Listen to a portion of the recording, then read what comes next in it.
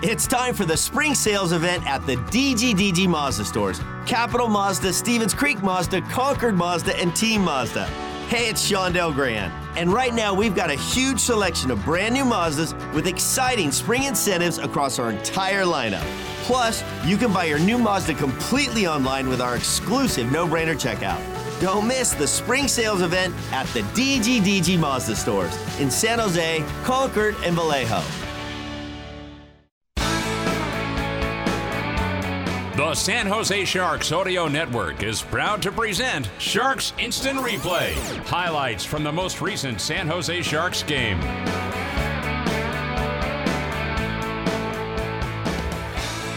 It's time for the instant replay of an exciting yet disappointing finish for the San Jose Sharks in Edmonton. Tonight's attendance, 16,692 fans at Rogers Place. The final score, the Edmonton Oilers 5 and the San Jose Sharks 4.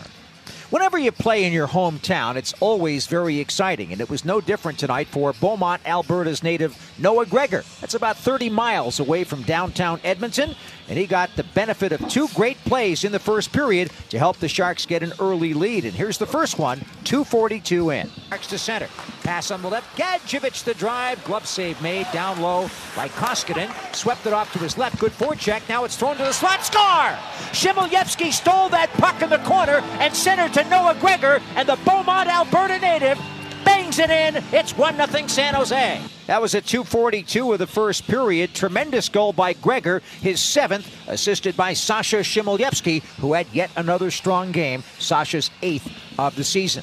26 seconds later, they stayed on the ice, and Noah Gregor got another one. 1-0 Sharks. Sasha Shimolyevsky gets the lone assist. 7th goal of the year for Noah Gregor. Here are the Sharks moving in. Gregor throws to the net. Score! It's another goal for Noah Gregor. He put it off the defense, and it's past Koskinen. 2-0 Sharks. Everything was looking great at that point for San Jose. At 3:08, Gregor's second goal of the game, 8th of the season, was assisted by Thomas Bordeleau, his 5th assist of the campaign. It was 2-0 San Jose at the end of one. The Sharks outshot the Oilers 17-6, and things were looking mighty good. But you know that Edmonton, if given opportunities, is going to come back. The Sharks had 17 more shots in the second period and kept the pressure on, but Mikko Koskinen stopped 16 of those, and the Edmonton Oilers got the benefit of a power play at 9:17, when Ryan McLeod scored his 9th of the season, assisted by Kyler Yamamoto and by Evan Bouchard.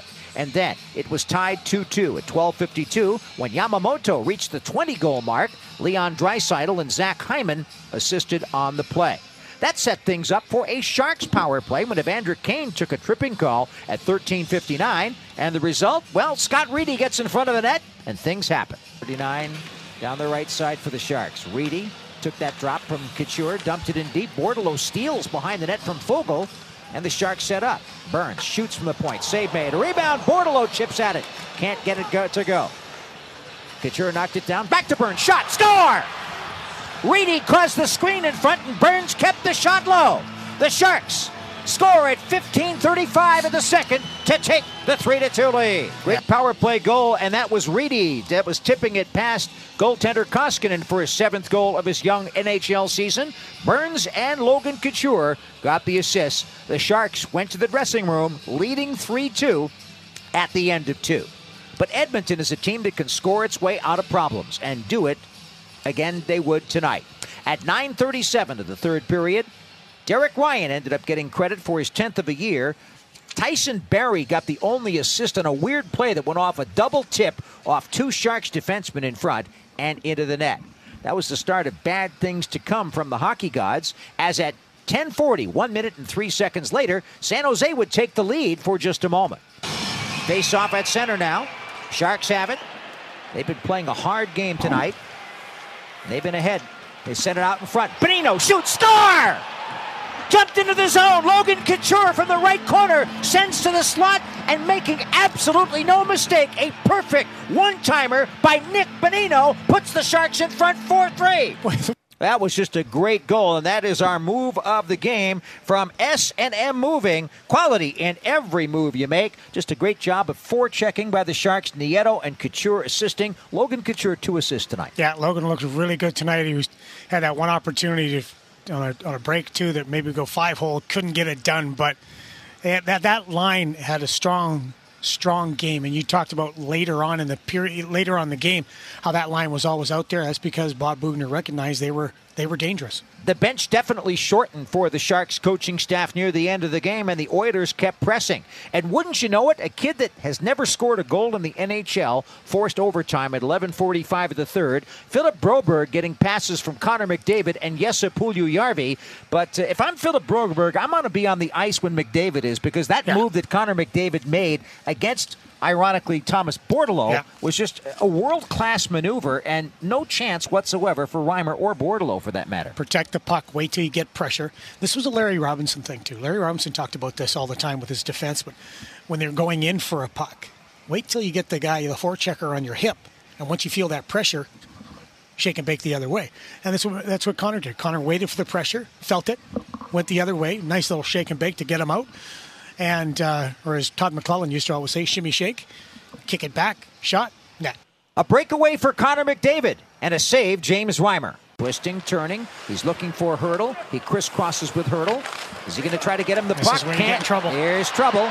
Stolen away. Here comes McDavid. Breakaway for McDavid. Walking in, shoots. Save made by Reimer in overtime. There you go. Well, I didn't want to forget that. Yeah. What an opportunity for the Oilers to win it, as McDavid has a breakaway, and he's stopped by Reimer in overtime. Yeah, solid. Again, he's showing that James Reimer always seems to give his team a chance. And he gave him a huge chance with that one. As it turned out, it was going to be a learning experience for young Thomas Bordeleau, because he was on the ice for that play that tied the game, and then he would be on the ice for the winning play. He, Noah Gregor, and Brent Burns were out there at 1:37, a little cross-up for just a split second on defense, and a wide-open Zach Hyman won it for the Oilers. Nugent Hopkins poked it free, and the Oilers take over. Gregor, Couture on the ice, up front with Burns back. Couture's off, and now Bordeleau is on the ice for the first time in a while. Here comes Nugent Hopkins coming in. Trouble! They score!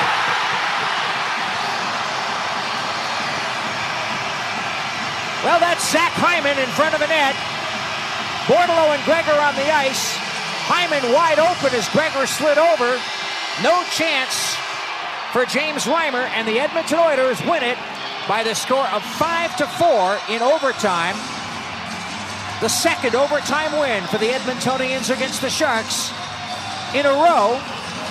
And that concludes the season series as the Oilers win the game 5-4. Well, just a little cross-up on defense, and unfortunately, it was in the back of the net. Yeah, and Brent Burns was out there, and he and Noah Gregor got mixed up. And Brent, I thought, signaled a little late for Noah to take the man, but at the same time, I thought they were overpressured in that situation. You know what I mean? You didn't have to jump and make that play because where the puck was. It was on the far boards. And then both guys, well, all three guys got puck hypnotized, mesmerized by the puck, and that left the wide open Hyman in a nice pass and a nice finish. So Hyman's 27th from Nugent Hopkins and Kulak, the game winner at 1:37. I'd like to ask a somewhat rhetorical question about that play. Okay. If I'm Brent Burns, I'm facing the play. Yeah. Noah Gregor really isn't facing the play. Why wouldn't you let him just go to the left and you come out in front of the net and slide back? Yeah, I think it was. Am I wrong? No, not at all.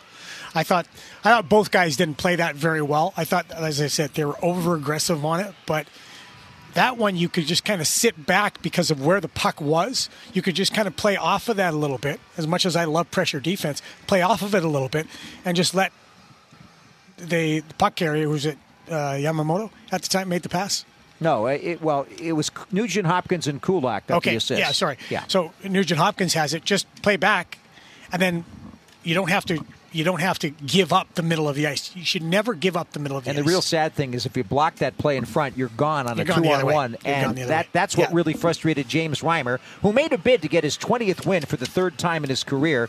It's only been a few years now. He won 22 with the Florida Panthers when Bob Boughner was coaching there. Yep. And he probably ends the season with 19. I got a feeling that it's going to be Kaapo Kähkönen tomorrow. But 20 or 19, yeah, we'd like to get that 20 because it's a nice mark. But 19, I tell you what, James Reimer, well done this season. That's for sure. Final score, the Oilers 5 and the Sharks 4. That's it for our instant replay from the San Jose Sharks Audio Network.